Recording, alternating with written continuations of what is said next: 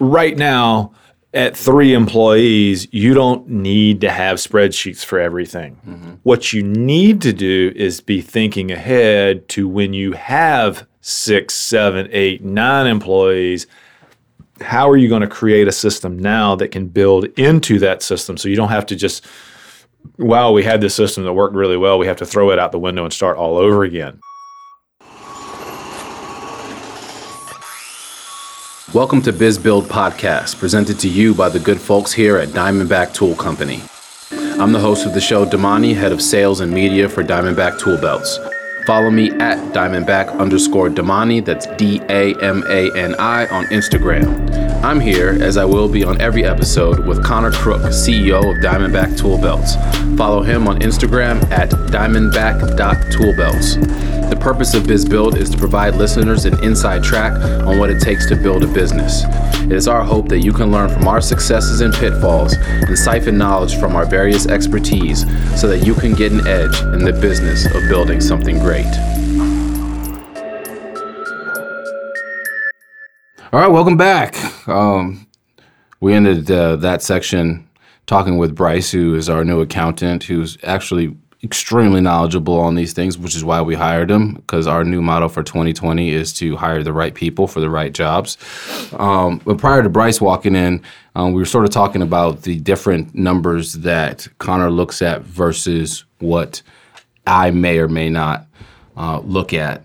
And so Connor talked about some of the things that he looks at from the operational side, from the dealing with being, was it on the business versus in the business? Work on the business. Don't work in the business. Working on the business.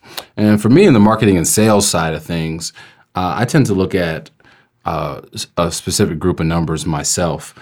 And I need to, I admit now that I need to have a much more formal way of tracking these numbers. But informally, some of the things that I look at are the types of inquiries that we get through the website and through Instagram about certain products.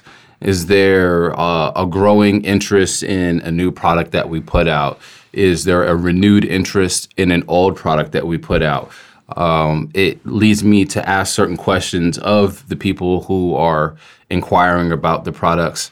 Let me even back up. Also, inquiries into the Facebook page, people who want to join our groups, the questions that are being posted up on the Facebook page. And I want to communicate with those people and find out what it is, where they're getting their information from, why they're interested in these products, and maybe give me an understanding of future sales, future growth in certain areas.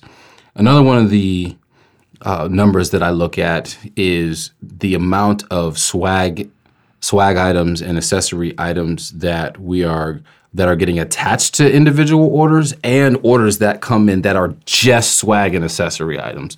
For me, that's extremely important.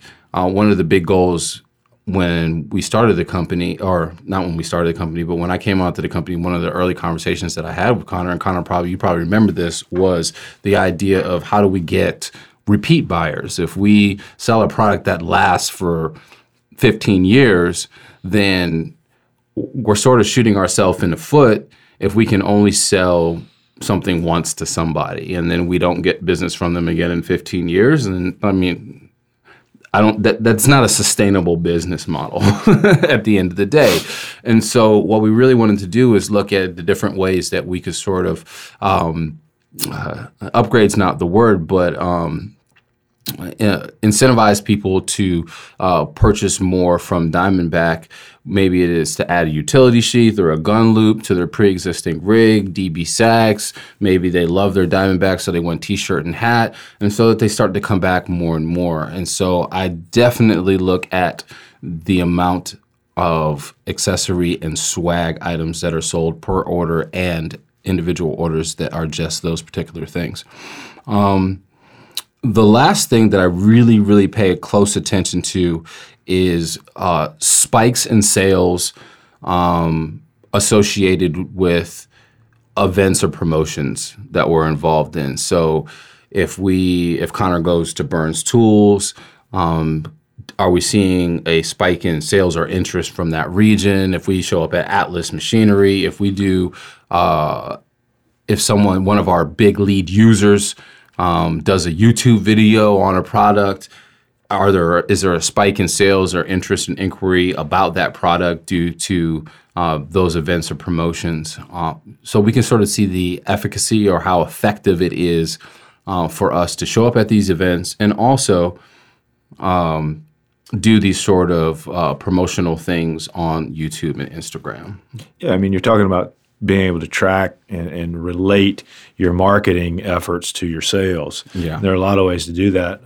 One of the ways back when I was practicing law, what a lot of law firms would do is they would put a different number in different places, which is sort of like, very early, low-tech way of doing it is you put one phone number on your website, one in the phone book, one on the back page of the phone book. Yeah. And that way you can at least see, the majority of our calls are coming in because of where we placed the ad in the phone book versus the one that we ran on TV. Because, I was with one of those firms that says, we'll get you millions if you get in a car wreck and run over your dog or whatever. Yeah. Actually, I wasn't. But, those types of ads are painful to see. But Kalfas and Nachman. We will get you money now. But the point is when you are doing marketing, and we'll probably do a whole episode on marketing at some point down the road where we talk about more of these things in more depth. But you want to be able to track your marketing efforts. Are they successful? Let's say you have your contract. You're driving around a truck. Okay, well, you probably got your name on the side of the truck. Sure. Maybe you put a different phone number there than you put in an ad that you have in the local newspaper. Or on your business card. Or on your business card or wherever. And that way you can at least start to get a sense of where are people hearing about me? How are they hearing about me?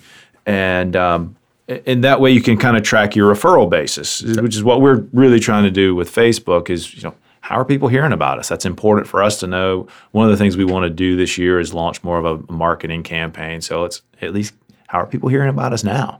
Yeah. Oh, and I forgot. One of the other things that I look at a lot is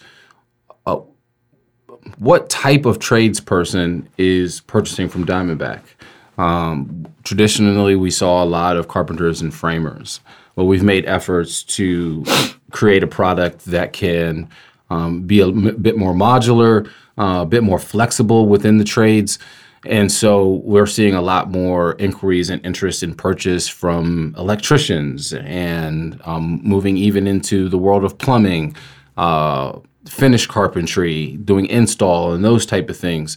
And so and recently we've seen, due to the release of our product, the Nico pouch, all of a sudden we're seeing a lot of electricians popping up on our Instagram and our Facebook, and which we hadn't seen before. And so that just shows us that our efforts to sort of permeate those markets are working based off of the generated interest. Yeah, and what we see with part of that then determines, if you want to be reactive to some of that type of thing. It's like, okay, so now we're getting more interest from electricians. Maybe we should think about 2 or 3 more products to make for electricians. If you're a contractor, I know I've seen a couple of guys that I follow. They're considering they live in an area that's close to a state line. Okay, it's like, okay, well, I'm certified or I'm licensed in New Jersey, but not in Pennsylvania. But man, I've been getting a lot of inquiries from over there. This general contractor that I do a lot of sub work for does a lot of work over there. So start thinking about those numbers, and then you can think based on some actual data. What's it going to cost time-wise to go and take the Pennsylvania exam? What's it going to fill out the application? What's it going to cost in terms of licensing fees and whatever? And then what's going to be my recovery time on that? So again, there's just a lot of different ways when you start thinking about how am I going to best collect data to then drive my business as to where it's going to be geographically, who is going to be my target audience. And now that we sort of have identified some of the numbers that you look at, some of the numbers that I look at, we want to one of the things I said, I need to be a little bit more diligent, a little bit more organized in how I what I do with that data. Sure. And so I guess the final piece then is, how do you then organize that data?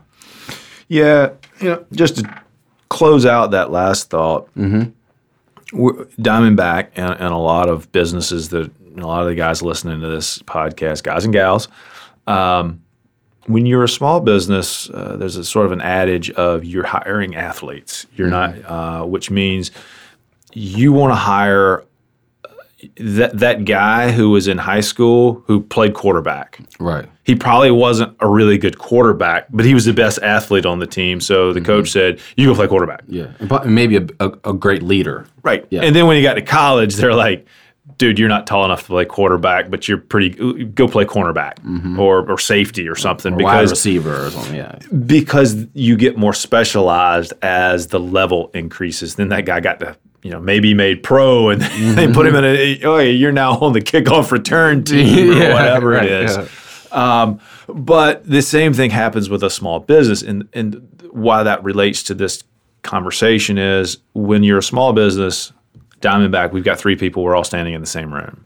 So there's a level of communication that can go around that small space, and everybody's doing a lot of different things. As the business grows, you get more specialized. Those lines of communication get longer, and so then you have to think even more about, how are we going to document this information so that it gets passed up the appropriate chain and gets distributed properly. Right now, if Damani wants to know if something's back ordered, he just says, "Hey, Tim, do we have these things in the box?" Yeah. Well, there will come a time when maybe we have an off-site customer service person, which we're looking at, which Liz is going to be off-site. And then maybe we reach a point where Damani and Connor and 2 or 3 other people are in an office somewhere, and Tim's in the warehouse. Now we can't just holler across the room. So we need to come up with those processes. And that's part of growing any business. So if you're out there listening to this and you're thinking, that just doesn't make sense to me, it's me and my 2 helpers. Well, that might be the case today, but as you grow, it's going to be you and 2 supervisors, and then under those supervisors is going to be 3 or 4 laborers under each one of those. And so now you've got that extended information chain, and you've got to be able to organize that data in a useful way.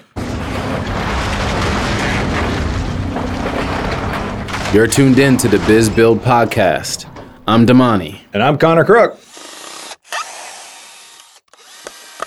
So basically, creating a process when you're smaller allows you to grow in a much more comfortable manner. It's much more difficult than all of a sudden you blew up. You went from 3 employees to 12 employees, and now you're trying to figure out the processes then. Right, and that's right now at 3 employees, you don't need to have spreadsheets for everything. What you need to do is be thinking ahead to when you have 6, 7, 8, 9 employees.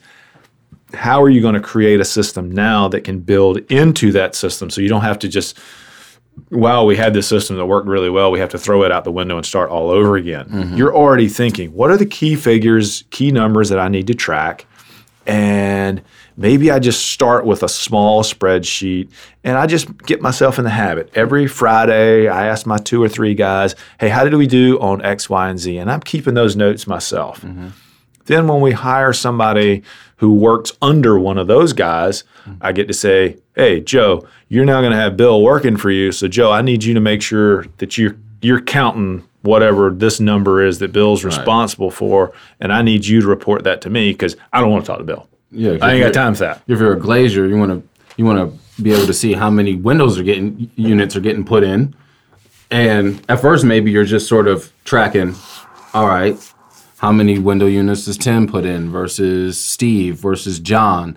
But then you can start getting benchmark numbers, right? So then when you hire 3 more people, you could say, this is your target number per week. Right. We know based off of the last 8 months of data that this should be the number that you should be able to hit each week, and we want to hit that number. And then that gives, that creates accountability within your system as well. Sure, and that I think a good point to throw in. We're basing a lot of this conversation off this book that I brought up in one of my stories on Instagram a few months back. It's called Traction by Gino Wickman. And he tells this great story in the book in the data section about a steel factory.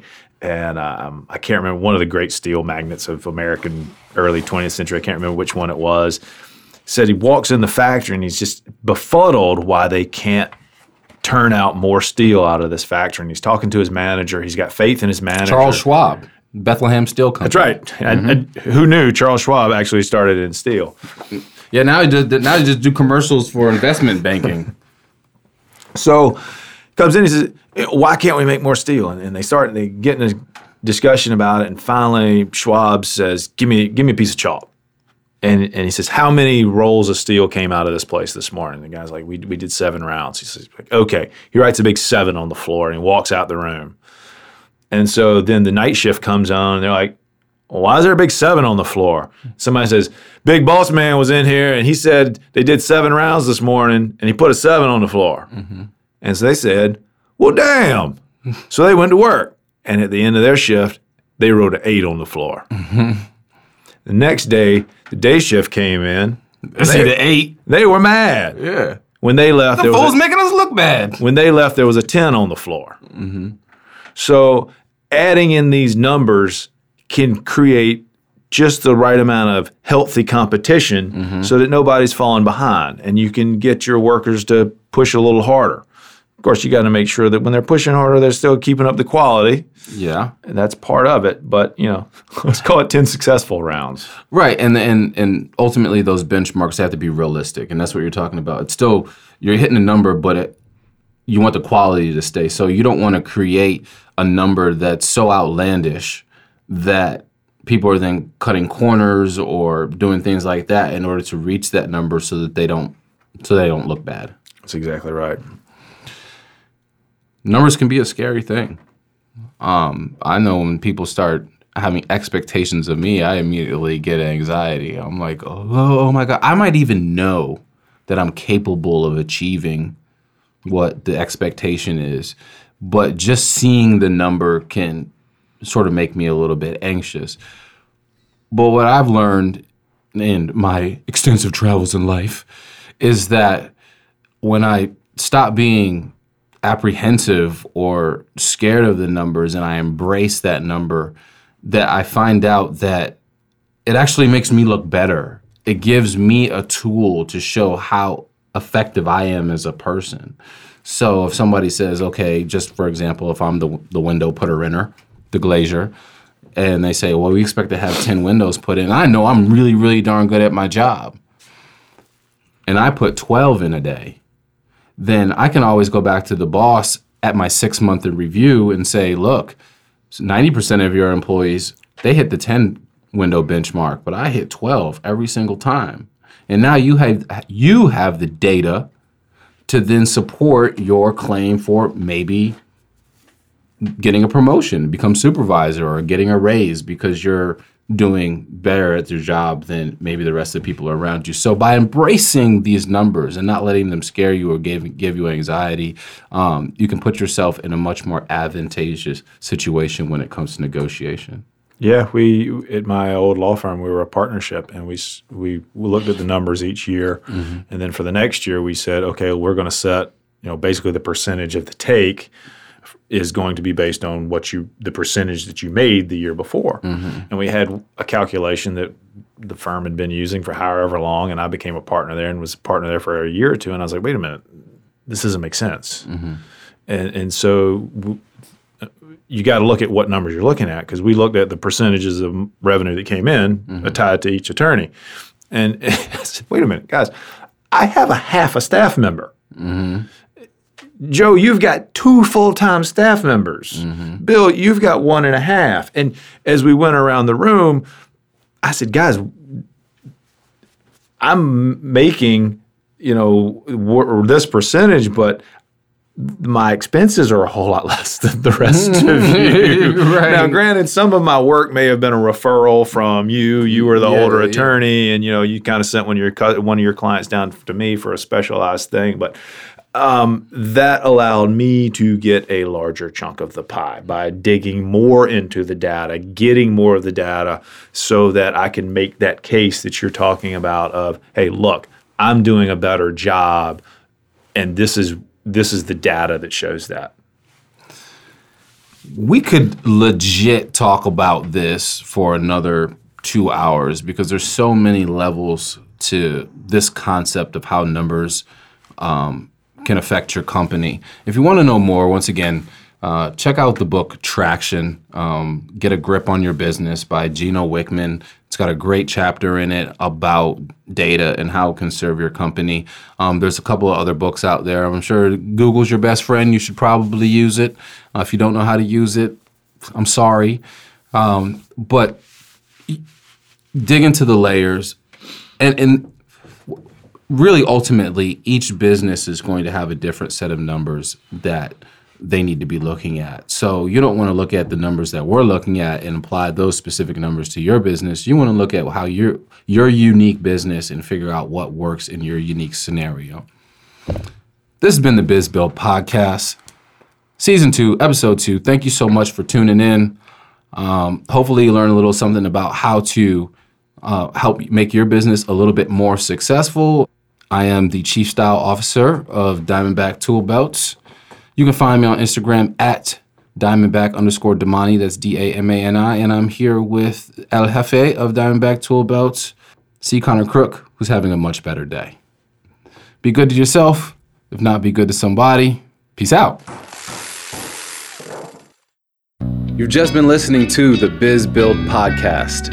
I'm your host, Damani. Follow me on Instagram at Diamondback_Damani. That's Damani. Or follow Connor on Instagram at diamondback.toolbelts. You can also find more about Diamondback by visiting our YouTube page or Facebook page. Hope you enjoyed what you heard here today, and we look forward to you joining us again on our next episodes. Take care. Don't forget to like and subscribe.